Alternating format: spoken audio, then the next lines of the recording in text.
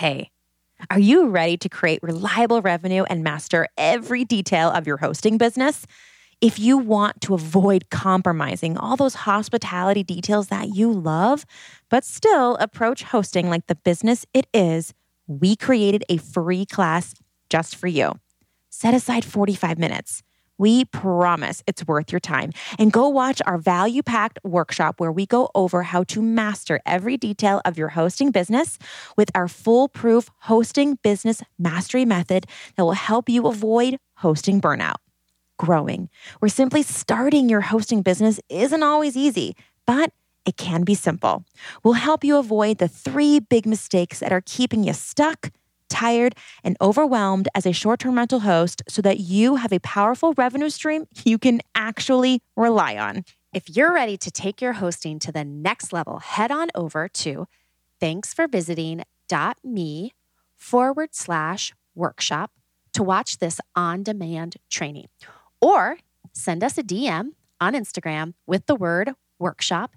We'll send you the link and most likely a video DM. We love those. Again, that's thanksforvisiting.me/workshop. You're listening to the Thanks for Visiting podcast. We believe hosting with heart is at the core of every successful short-term rental. With Annette's background in business operation and Sarah's extensive hospitality management and interior design experience, this dynamic duo has welcomed more than 2,000 guests from 25 countries, earning them over $500,000 and garnering them over 650 five-star reviews. Now they're ready to share creative ways for your listing to stand out, to serve your guests, and be profitable. Each episode will have knowledgeable guests who bring value to the short-term rental industry, or Annette and Sarah will share stories about their own experiences so you can implement actionable improvements to your own rentals. Whether you're experienced, new, or nervous to start your own short-term rental, we promise you'll feel right at home. Here are your hosts, Annette and Sarah. Hello, listeners. Welcome back to another great week. I am Sarah Karakayan. I am Annette Grant, and together we are Thanks for visiting. We are pumped to be with you yet again with another awesome educational episode, something we haven't talked about before. But before we get into that, Annette is going to do that thing we love to do, which is share one of you for our STR Share Sunday. We say Sunday because on Instagram, we'll share you there. But then also we share you to all of our Instagram listeners. You also get a shout out to our email list. And on our blog. And on our blog. So and make sure you're using our hashtag. We're going to start putting a lot more time and attention into that. So jump on the train now. I mean, this is free advertising. I don't like, 000 free. Yeah. Free. Yeah. All right, let's do it. And also, now we'll admit, so we just started YouTube, everyone. So if you'd like to visually watch Annette and I chat about today's episode, you can hop on our YouTube channel. Thanks for visiting there. And this way, we can show you the actual property we are looking at when we talk about it. So we're just starting that this week. So who are we sharing? This week, we are sharing at A-Frame Lake Ozark. Again, that's at A-Frame Lake Ozark. And if you can guess, it's an A-frame in the Ozarks. But there's really just a few things that I want to chat about this particular property. Number one, they went super bold with the door. I love it. It's yellow. You're not going to miss it. And then they did a really dark exterior. And I think one thing about that is it just makes it really easy for the guests to find the house. You guys, again, we talk about that check-in experience is the most nerve-wracking part for the guest. If you can help ease that in any way, shape, or form, do that for them. So I already know if I was driving around the Ozarks and I saw this, I'd be like, that's our spot. Let's pull in. So well done with that. And the second thing I specifically want to talk about, because you don't see this often, is they have they kind of have a drop zone, if you will, in the house. And I love that they have a secondary refrigerator. And when you are staying at a lake house, I don't know who you guys go to the lake house with or what you do there. You need your beer fridge. You need all the fridges. You need all the beverages. And I think that's one of those things that you really just don't think about. I mean, especially this house sleeps 8 people. If you're going to go there for an entire week, That's a lot of things. And I know a lot of beach houses do this too, because a lot of guests, if they get there early, I will let you guys know this. A lot of guests, if they ask you to check in early, a lot of times it's because they're bringing all of their groceries with them, especially if it was drivable or if they stopped at the grocery on the way in. If you can in any way, shape, or form have a refrigerator in the garage for them, it's a great way for them to be able to not necessarily check in, but maybe have access to drop their groceries. And I just want to put that out there because I do hear a lot of, especially beach and lake hosts talk a lot about, that's one of the issues is guests wanting to enjoy the beach the first day of check-in, even though they can't check in till 4. But if you have that refrigerator that maybe you're getting ready to leave from your house, maybe just put it in there, and not even early check-in, but it is a nice amenity to offer as an extra that they can use during the trip. So I'm super pumped for the A-Frame at Lake Ozark because they are newer to the scene too. So I'm excited for them. And just go in and look. It's super well designed and they have some amazing amenities on the exterior too. So they're leaning into everything lake life there. But Sarah, let's get on to this episode. Okay, but this episode is interesting. It's kind of a piggyback off of an episode we did earlier in the earlier days. So if our guest today, Jeff Brown, leaves out any details about the details of his vacation rental properties, don't fret because he's here to educate us today. Check out episode 62, Creating an Unforgettable Airbnb Experience, Star Wars Edition with Brindy Barton. So she talks about really like the having more thematic short-term rentals, but Jeff is here today, so we're going to learn how to dream big and scale our businesses with investor capital, which is a really interesting standpoint to look about. You don't have to necessarily, everyone's like, well, how do I afford to scale? Well, it's like, well, if you've got the operations and a really good business foundation, I'm telling you what, other people don't want to be as active with their money as you do. So Jeff Brown is the co-founder of Loma Homes, which is a vacation rental brand that specializes in unique and themed experiences. And we'll let Jeff dive in more to who he is and what his business does. And then, of course, how he is doing it. So Jeff, welcome to the show. Hey, thanks for having me. I'm glad to be here. Heard so many good things about your podcast and I'm just honored to be on it. So, so Loma Homes, we started, it kind of started as a side business. I was working full-time for a tech startup. It's kind of where I got my background in data and analysis. So my experience or my expertise is in just big data and making a lot of analysis. So I bought just one vacation rental on the side, bought it out in Joshua Tree and managed that part-time. And then, at the time, this is way before Joshua Tree was like a huge thing. I was going to say, what year? Can you take us back? What year was that, Jeff? Just to give I want to say this was like 2016, 2015-ish. Cool. Let's see, 2016, 2017. Anyway, I just ran some numbers and it came up as this really profitable spot. But the inventory, there was just nothing there. At the time, there wasn't a lot of development happening. It was all trailer parks. And so I had these friends named Kyle and Brindy, and they flipped homes all across the country. And I was like, you guys do awesome work. And I don't know how you do it remote, but hey, can you do me one? And and so I said, hey, there's this really random place. They had to look it up on the map. They're like, I don't know where Joshua Tree is, but let's do this. And they really nailed the culture. They went there. They kind of figured out, okay, this is like super hippie bohemian. And they bought this dome. They put some trailers around it, decked it out with local artist murals, and just really nailed the culture.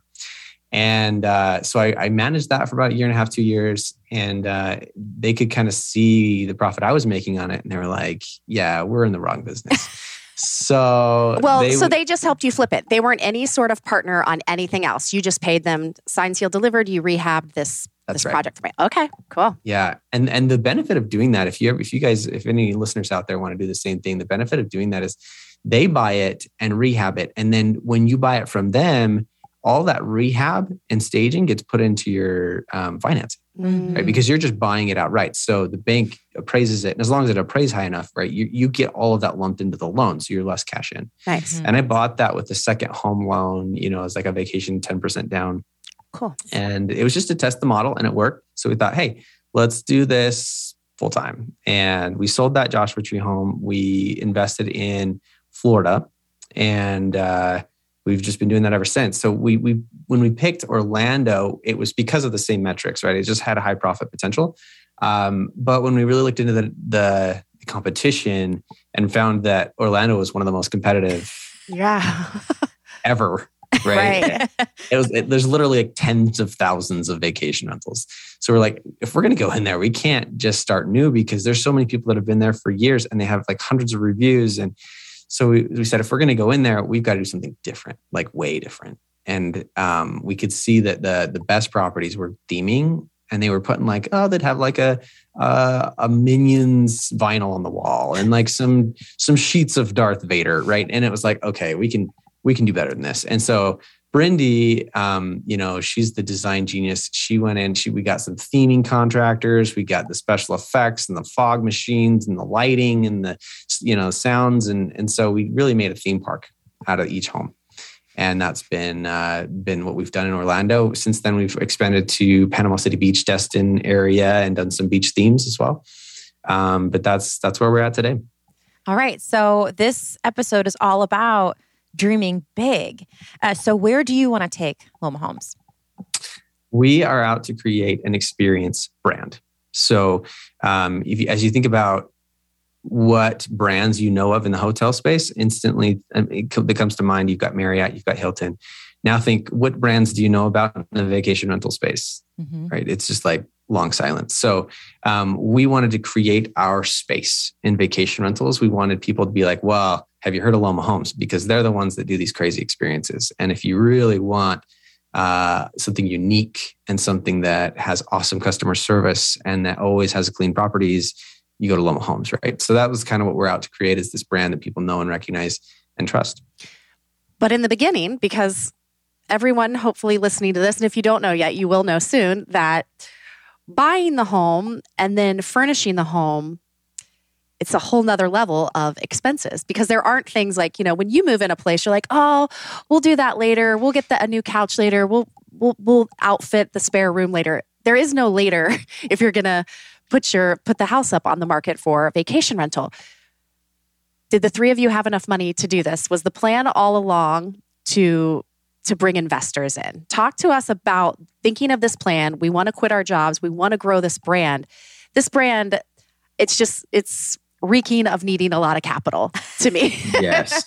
So, and in this market. So it's not only, purchasing, but I know what you guys are doing. And everybody listening, please, if you're not driving, go to Loma Homes right now, because I think it'll really give you on their Instagram, it'll really give you a feel for what Jeff is speaking about. So talk to us about funding that, because as the listeners are reviewing your spaces, they're going to say, wait a second, this is not a cheap endeavor. Yeah. A lot of people see our properties and they're like, wow, some rich guy must have really just gone all in on this. Roll board right? with his money. Yeah, just some rich guy's bored. And let me be clear, none of us are rich. And the idea is to change that. Okay. But none of us are rich. So what we had to do is Kyle and Brindy, like I said, they'd been flipping houses for some time. And so they had some experience fundraising for flips specifically. So they had some contacts that they gained trust with. And a few of those contacts were willing to fund our first property. And they thought, hey, we don't know about this thing, but hey, you guys have done well in the past, so let's just do it again. And with that first property, we were able to start kind of proving some numbers and start to get a little bit of track record under our belt. And then we expanded to the rest of our friends and family and said, okay, guys, this is working. If you want in on the next one. And then from friends and family, once you really start to kind of build that, then you can start to expand that circle a little wider and get more people involved. But it's all about it's like building a fire. You have these little sparks and you really have to care for it and treat it just right until it grows. And then once it's to a certain level, you just stoke more wood on it. So let's talk about that part, right? So putting the more wood on, what does that mean? So are we just, assigning these investors promissory notes and they're putting money in your bank account and you're promising them to pay them a balloon payment at the end, because are you refinancing? So talk to us about these specifics. How are you raising the money? How are you able to do these awesome projects? Yeah. So I think it's important to talk about some of the legalities. Obviously, I'm no lawyer and I'm no neither are we, everybody. Yeah, neither are we. We are not lawyers. We are no lawyers. This is not episode. anything. Yep. Clear ourselves. This is not financial advice. Nope. Thank you. Thank you for that. So what we found out really quickly when we decided, let's just go get some funding, we thought, we actually jumped into it with a really naive perspective. And we thought, okay, we'll just write up an operating agreement. It says, you give us this, we'll split it this way, and away we go. And started talking to attorneys to get that written up. They're like, wait a minute, you're selling securities. Like, you realize that, right? And we're like, what does that even mean? And what that means is if you're selling a piece of a company, you're selling a security. And that has very strict guidelines from the SEC. So if you're going to, so there's really two ways. If you want to get investor capital, get other people's help in the getting scaling, there's really two ways to do it. One's really easy, but it has some limitations. And the other is really hard, but it's a lot of, anyway, I'll go over those two options. The first way is to just put your investor on title. That gets you past all of the regulations. You just have to have whoever's putting the money in on title. Now, the problem with that is if the investor's not putting in enough to cover all of it, then you have to put another person on title. And so you can only really put two people on title. So that has to be you and the investor. So you really need one investor to cover all the income or all the cash needed for the investment. That's one way to do it. The other way is a little more time consuming and a little bit more expensive. And if you're going to sell a percentage of an LLC, which is what we do. So we start a new LLC and we sell shares of that LLC to our investors. Then that LLC is what goes on title to all the homes. So we raise a fund, and that fund buys all the homes, and then the investors own a piece of all of those homes. Now, in order to do that, you have to do what's called a PPM. It's a private placement memorandum, and it's like a 100-page legal document that outlines all the risks of the investment. So this is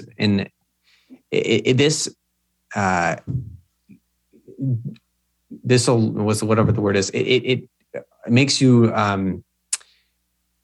not liable for all of the potential risks of the investment. If something goes wrong, you're not liable for it. Now, that doesn't. If you are fraudulent or if you are, you do something bad, then you're still liable. There's no protection against that. Right. But if the economy just slumps and your business goes under, they can't sue you for the investment if you have a PPM. Okay. And that's what it's for. Now, if you don't have a PPM and you try to sell a percentage of your LLC, you go to jail. Okay. So that's what our attorney told us. He said that when it comes to the SEC, there's no forgiveness for naivety. So like if you accidentally kill somebody, it's different than if you intentionally kill somebody, right? Mm-hmm. There's different punishment, not with the SEC. If you accidentally sell a percentage of your company and not knowing that it was illegal, they really don't have any forgiveness for that. So you just got to be careful. And let's, real quick for listeners, just in case there's any confusion. So when your friends used to flip houses and they would get investors, those investors weren't buying a piece of the equity of the home. They were just funding the projects and then making an interest back on their money being loaned out. And then it was done. They got their money back plus interest. They wipe their hands of it. They move on. What you're doing is so that you can scale and grow big is sharing off pieces of ownership to these properties. Correct. And then there's doing that. There are two ways to do it, which we just went over with Jeff. Is that correct? That's right. That's correct. All right. Yeah. Wheels are spinning, I'm sure, for everybody. I have some questions about, you said you're a data guy. And for our listeners, like, what are some key metrics? Like when you're like looking at markets or looking at a home, what are some things like, no matter what are your like top 3? These are the things I'm going to look at immediately, or they're the things that you have to have. What are some basics and basics too that are like across the country, like something that you would just, if it's someone that's in a metro market in a vacation, what are just some numbers or some data that you think are a necessity for them to analyze? Yeah, when analyzing markets, we look at the highest profitability score, and you can find this in AirDNA. AirDNA publishes this. You can go to there. You can go to a free blog, and you can find like their highest investability scores. But investability is their way of saying the difference between the potential revenue and the cost of the home. So you want the lowest cost of home, the highest potential revenue, and people get really tied up in like occupancy and nightly rates. None of that matters. It's really what matters is revenue. So if you're talking about nightly rates, I'm like, yeah, but you can charge $1,000 a night. Yeah, but if your occupancy is 10%, it doesn't really matter. So just make sure you're looking at revenue and looking at the average cost of the home. We have some ratios we use. I'm happy to share if you want to go into those, but we have some ratios that determine what a good purchase price is for a home based on its revenue. Let's do it. Let's do it. Give it to us. Yeah, if you don't mind. Yeah, totally. So for those of your listeners that are familiar with traditional real estate, they have what's called the 1% rule. And it's, I think it's one. So your monthly mortgage or your monthly rent should be at least 1% of the total purchase price. Yes. Unfortunately, in today's market, that's hard. Nowhere to be found. Nowhere to be found. Yeah. The short-term rental market needs a percentage rule that's different because you have seasonality and no month is the same. So what we do is we convert that to an annual percent rule. We call it the 20% rule. So your annual revenue needs to be at least 20% of your purchase price. So if you are making if you estimate $100,000 a year on the property, then you can't spend more than $500,000 on it. Okay. Our rule is 20%. What we recommend to others that don't have investors or they're not, or they're going to manage it themselves, do a 15% rule or even a little bit less because you're still going to be okay. We shoot for really high margins because number one, we're doing a ton of renovations into the properties and adding a lot of value. Number two, we share our profits with investors. And with those two things, we need more profit than your average. So is that purchase price, so that does not include if it needs improvements? Like that's what you can purchase it for, but then you need to leave buffer space if it needs a new kitchen or bath It does include that. So it needs to be purchase price plus improvements. Should be that's 20, a good clarification. 15 to 20% of what you could, got it. Yeah. Okay. And what are your thoughts too when you're looking for a space? Is it like, do you have any exit strategies other than the short-term rental avenue? I mean, what are you and your partners thinking about? Like, would you guys, you're making these themed spaces too. So when we talk about you're adding value, it's value if it's a rentable vacation rental. But how do you guys approach that when it comes to exit strategies or something changes in that market or your ability to run it out vacation style? I love that question because we're in the thick of it right now. We have 13 properties at the moment that we're either in process of rehab or are live. And we actually have started to talk to some potential buyers of the assets. So there are private equity companies, so big institutional companies out there that are looking to get more return on their real estate investments. Well, vacation rentals are the perfect avenue for that. I mean, they make so much more than your average traditional real estate investment that they are willing to pay a bit of a premium for the same home. So we're actually considering selling our assets, keeping the management company. So we'd continue to manage the same properties, but then we could actually sell our assets and make a huge return on that and rinse and repeating that. So that's actually a potential exit strategy that people might think about. And it's very new. It's very cutting edge. The private equity companies are just starting to realize that vacation rentals are a real thing and that they can get more money if they actually invest in those. So that's potential. Oh, so, and listeners, we've had some conversations with Jeff prior to this episode. So this is kind of newer for us. I have a question about the management. Is that something right now? Are other vacation rental homes coming to you and either asking for your team to manage or for you to design? What's your stance on that? Because I know when you kind of do full service, stake, like, hey, are people knocking on your door? I know it happens to Sarah and I every day of like, can you manage for us? Can you help me with this? What is that happening to Loma Homes? And how are you? Are you just saying that's not part of our portfolio? Yeah, we get that every day. We get people asking if we will both design and manage. And people ask us like, why don't you just start a business in theming? Like, this is incredible. And the reality is it's a ton of work. Right. I mean, if you'd have to pay us a whole lot of money to theme those because we're in it for the long term. So we're willing to do the work up front so that we can eventually sell the asset. Right. But really our strategy is to create income on this property and that we can sell the property on a basis of its income. Mm-hmm. Mm-hmm. That provides a huge amount of profit that you can't get anywhere else. And so for us, that's really the long-term play.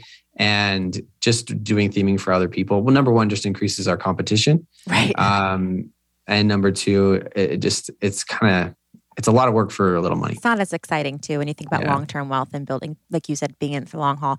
Do you have, and this is kind of we did not ask Jeff to prepare this, so if you don't have the answer, that's totally fine, Jeff. But when you go to sell a prop, let's say you do sell those 13 properties, do you have a rule of thumb of how do you value you creating that income and that themed space? Like, how the heck do you, okay, here's what the property is worth if it was just a nice home that's, nice bathroom and kitchen. Yeah, the comps on like that You're stuff. giving them numbers, a themed space. Like here, maybe you're even giving them like the cadence of conversation to the guest, like all those things. So how do you price that? Have you figured that out yet?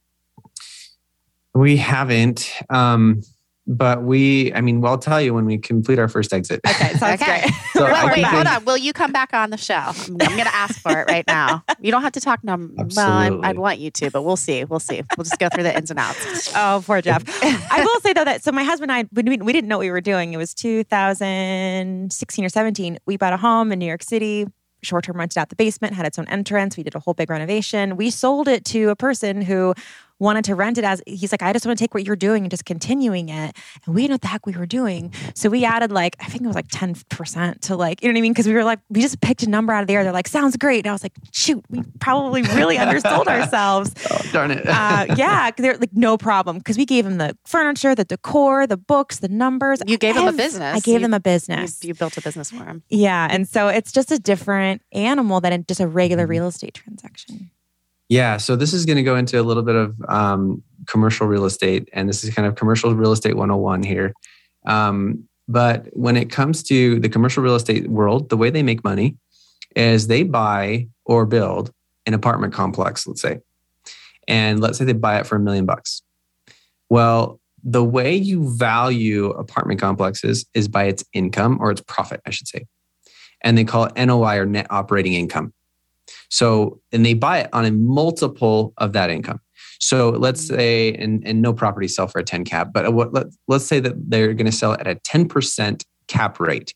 What that means is if it's making $100,000 a year in profit, if it sells at a 10% cap rate, that means that income is 10% of its value. So that means it's worth $1 million. Mm-hmm. Okay. Mm-hmm. So that's the traditional real estate world. Now they value these and compare these properties using what's called a cap rate. What I used, right? And the going cap rate in the commercial space right now is 5%. Crazy. Yeah. That's 20 times its profit. Yeah. Right. You could buy a business, an e-commerce business for 3 times its profit. But real estate it's just a proven business, and institutional investors are willing to buy lower returns for lower risk. Yeah. Mm-hmm. And so really that's what our play is that we're generating a little bit higher returns to these low risk investors. And we're trying to create that. So when you think about your vacation rental business, the goal is to sell it at a cap rate. Mm-hmm. Because if you do, and you just calculate your own profit, let's say it's $50,000 for the year. If you buy a 5 cap, a 5%, multiply that $50,000 by 20, and that's the value of your home. Wow. Now, it's very unusual to sell a single home at a cap rate. Right. Because institutional investors aren't looking for it. And so the only people that's going to buy one property is the guy down the street that wants to use it. And so they're going to appraise it differently, right? But if you get a portfolio together and you get 10 or 20 properties all in the same portfolio, well, guess what? Your buyer is different. And they're going to look at the valuation differently. And they're going to use a cap rate. Mm-hmm. So that's what we're doing. Oh, okay. So here's my question. You just mentioned though, like maybe someone, you could sell your current portfolio of like 13 and rinse and repeat. Will that investor, do you think they could potentially say, no, we don't want you rinsing and repeat because then you're going to be our competition? Do you foresee that being something that could be a deal breaker either way? Like they're like, look, we want to buy this at your cap rate, but we don't want you continuing in Orlando. You go somewhere else. Are you anticipating that happening? Or especially if it is rinse and repeat and you're creating almost the same exact experience and maybe better experiences because you've learned a lot of lessons. So is that something they could put into the deal at all? That's always a possibility. My guess though, is they would probably come at us with an offer like, hey, we want more of these. We'll fund your next ones. Right. Okay. That's what I'm thinking too. That abundance mindset is probably where, Yeah, because what we're tapping into here is a very old traditional real estate world. And in this real estate world, and I've just learned this as we've kind of gone along, but there are a lot of people like me who create, who flip assets and sell them to institutional investors. It is a huge business. We're talking multi-billion-dollar business. All the apartment complexes and commercial spaces out there probably went through the same process. Someone saw an opportunity, flipped it, sold it to an institutional investor. Okay. So it's so normal for people like me. They don't see me as like competition. They probably see me as a supplier. Gotcha. Cool. Okay. Yeah. Are you worried about them continuing on at the same standard you've created before you sold it? Or like, I know that Annette and I just care so much about every single one of our spaces, and we care about the guests and this industry as a whole. So, how do we, be good players in this industry and not purely focus on the profits, but also focus on this industry? Because as you know, even in Orlando, right? Like where vacation rentals are super strict because communities care very much about like absentee, not even landlords, but operators. Yeah. Well, we're not selling the property management company. We're selling the asset. So the thing that this current buyer likes about our offering is we're going to keep the management and we're going to sign a 15-year contract of management that says you're going to continue to let Loma Homes manage this for X rate. So we can still be involved in the community. We still manage the properties. We still have all ownership and management of it. We're only selling the asset. Got it. And that's amazing too, because you still have the management income after you've already like reaped the profits from the whole. Exactly right. And this is what listeners, Sarah and Jeff and I actually had this conversation before we press record. If you are co-hosting or property manager or anything, this is one of the topics that we feel some management companies don't talk about enough. They only talk about managing properties and getting more properties under their belt to manage. We want the conversation to be like, how can we own more properties and manage them both? Like, so there can be this marriage there where like Loma Homes bought them originally and then sold them and then is still managing, or you can do it vice versa. You can manage if they want to sell the home, tell them, hey, can I have first right of refusal if you ever want to get rid of this home? Because as managing it, I know it the best. But there's like a lot of different ways to do this. And we just don't want you to get so zoned in on this one opportunity. Either or, like, oh, I just want to manage homes, or oh, I just want to buy homes. There really is a way to weave it in and extract as much profit as possible. But the whole goal too of selling this package too, Jeff, right, is that you guys can maybe think bigger with your ownership component of your business. Is that correct?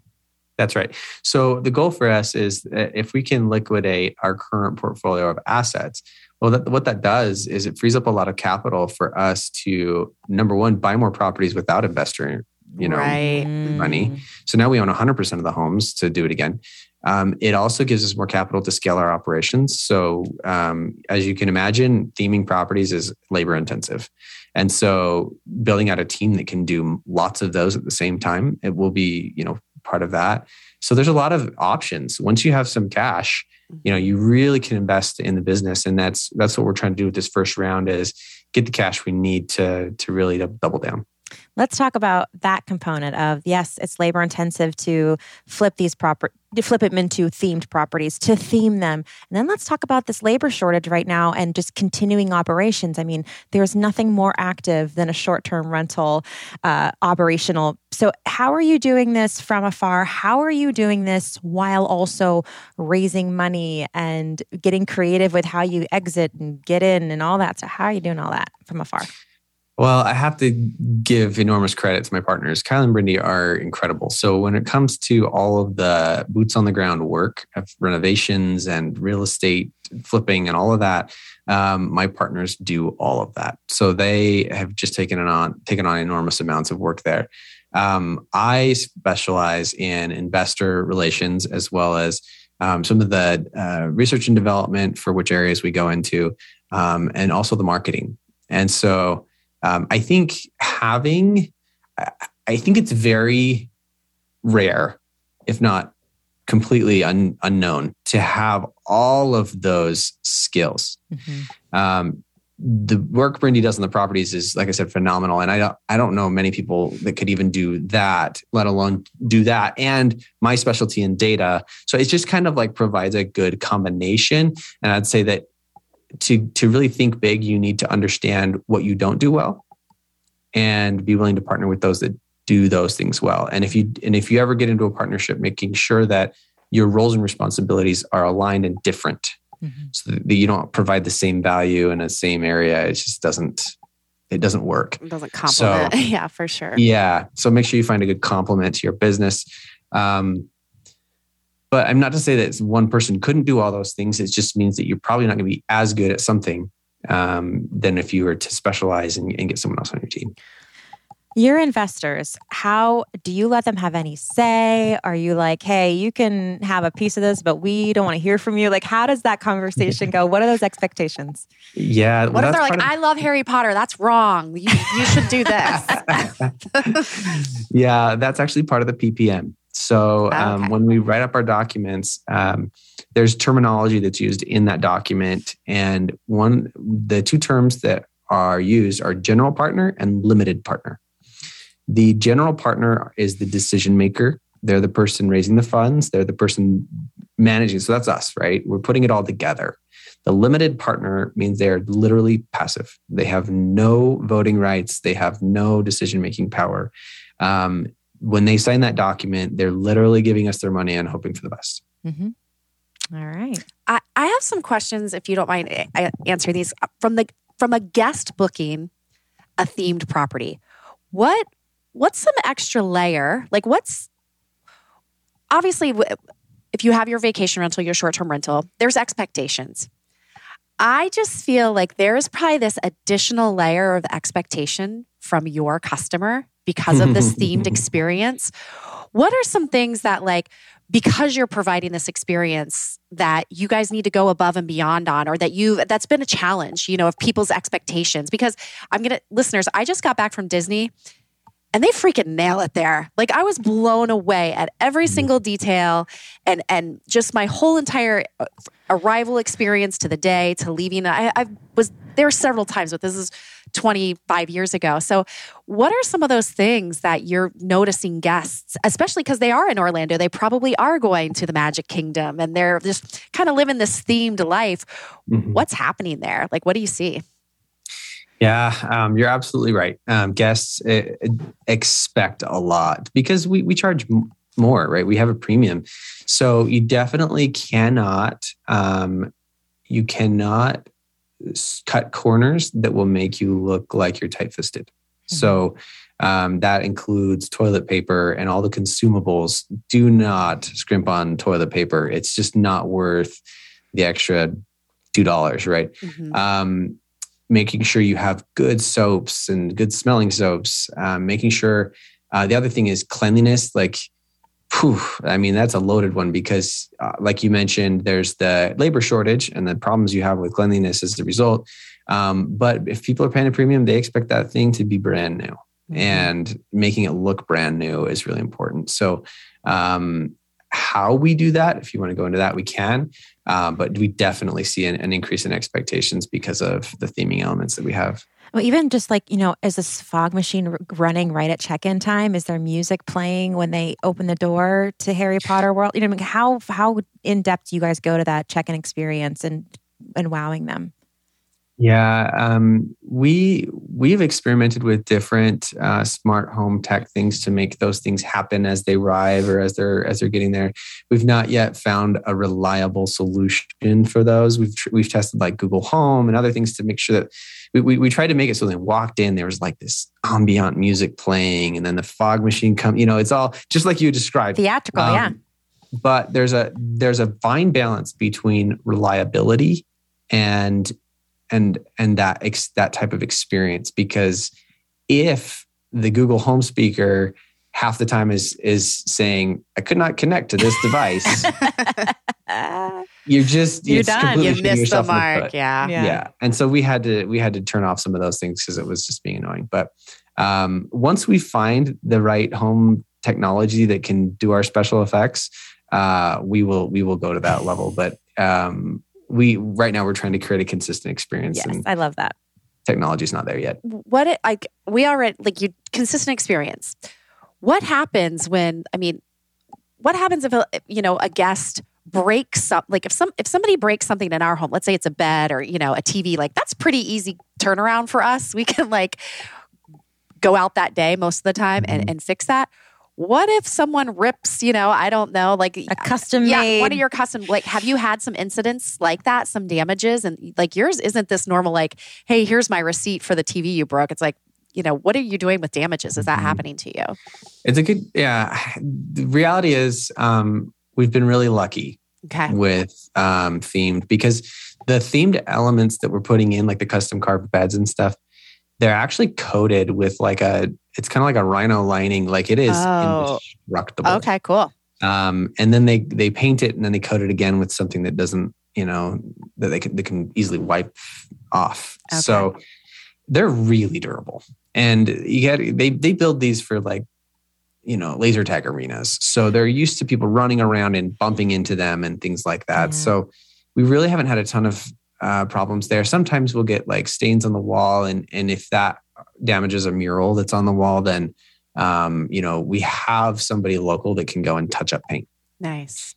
But if there were a large damage like that, we would have to get a new one made and shipped and installed and all that, and it would be expensive, which is why we have property protection on our properties of up to $5,000, I think it is, for those types of damages. And it would cover that. I think a single piece installed and everything would probably cost us $4,000 or $5,000. Yeah. What's your direct booking versus using the online travel agencies? What's that look like for you guys? Right now, it's between 30 to 40% direct. Cool. We're shooting for 50, but we're pretty excited about where we are right now, just because we've not been at it super long. Typically, it takes years and years to get to a 50% level, because that's where all your returning guests are coming from, right? But we're hoping that as we get more returning guests, we'll be able to get it to that 50%. We have to tell we need to take a timeout for 1 second and just let our listeners know, you guys, we're saying words like Star Wars and Harry Potter. Please, if your wheels are spinning about creating some sort of themed experience, there are trademark laws out there. So we would not use these type of words about their property. Please be very careful of whatever you want to create your property around. Whether it's a movie, if it's a university. I come from a long line of getting cease and desist in a past career. Not proud of that, but it just was ignorance and we learned. So again, I don't care if it's a university, if it's movies, if it's anything. Just be very, very careful that you're doing your work about who owns the theme that you're trying to relay. They can't own all of it, so you'll kind of want to go around it. And you can look at Loma Homes and how they've done that. But I know we've been saying some words on the show that is kind of siloing, but that's not what it is. So we just want you to be very, very aware that that's the danger zone that you get in if you're starting to use other people's. You just have to be creative around it. Is there anything you can speak to on that, Jeff? Just with our listeners, what they should do if they're wanting to do something around a theme? Yeah. That's we have we've learned a lot of lessons. Sure. And unfortunately, the hard way. on that. So we don't build Star Wars or Harry Potter homes. Like, for the record, we don't do that. Right. That's why I wanted to mention that, because we've been using that loosely. And we did do a Galaxy themed home. We did do a Wizard themed home. When our Wizard themed home went live, it took about a month to get a cease and desist on that one. And it's a very, very delicate balance. So we've learned, like I said, we've learned a lot of things, what we can and can't do. But even if you do it right, it doesn't guarantee someone won't come after you. Right. Because these big brands spend a lot of money to make them big brands. And they don't like it when other people make money on them too. I agree. Right. For sure. Yeah. So what I would say is that I would stray away from anything that is non-generic, so that you don't get yourself in trouble, because some of these brands will actually sue you if it looks like you have money. Right? Even if you could win. Yeah. If it looks like there's money there to be had, they could still sue you. So it's a lot of stress that you don't need to deal with. Right. And listeners, seriously, like my past with cease and desist, like these companies, they employ attorneys to strictly troll the internet every day to see infringements. Like that is their job. That's what they're paying them for. So don't think you're going to like fly under the radar and they're too big, they're not going to pay attention. No, someone is employed to find you. And again, like Jeff said, they've worked really, really hard on their brands and building them, and they should spend that time and energy to protect them. So, yeah, we do want to put that out there because we're talking so much about themes and we have used some terms loosely. I just want to make sure, listeners, that you protect yourself and are smart about that if you want to do anything thematic at all.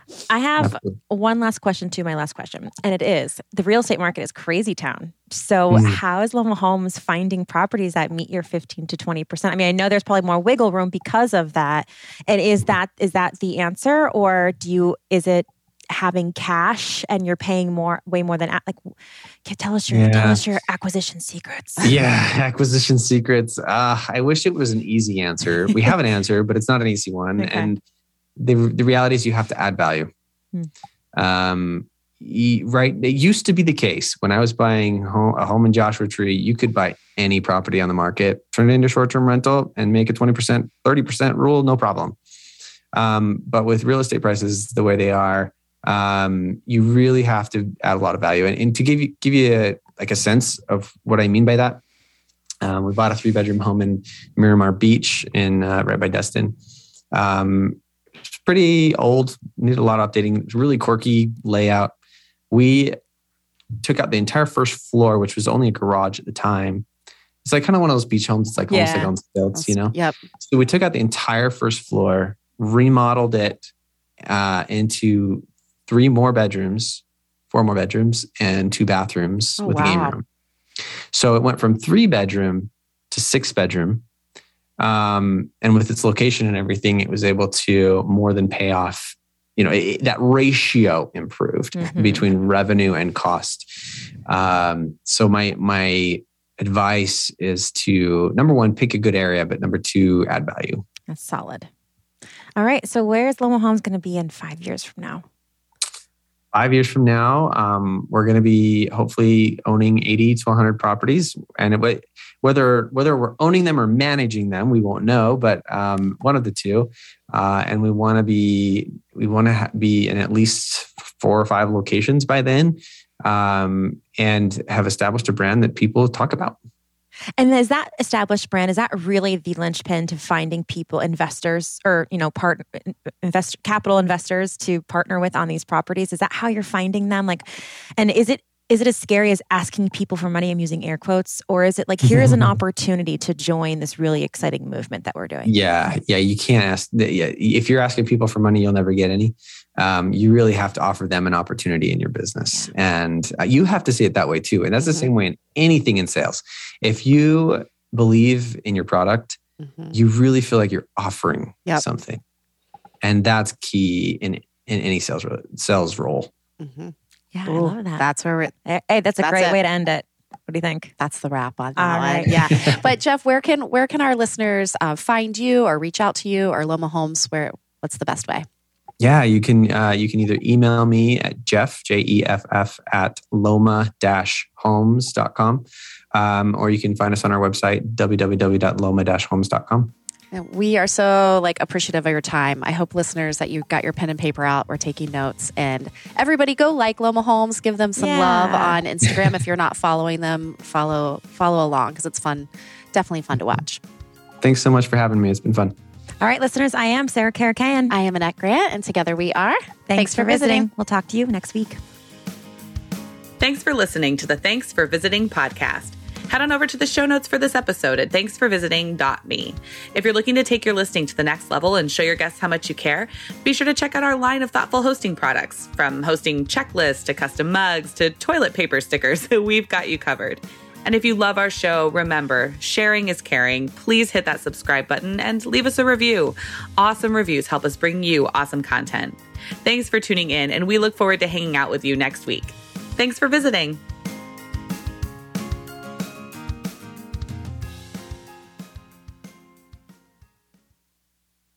Ever wonder what it would be like to have personalized guidance from Annette and me? Imagine achieving the same incredible results we helped Amy achieve, increasing her overall revenue by a staggering 187% by diving into her biz numbers.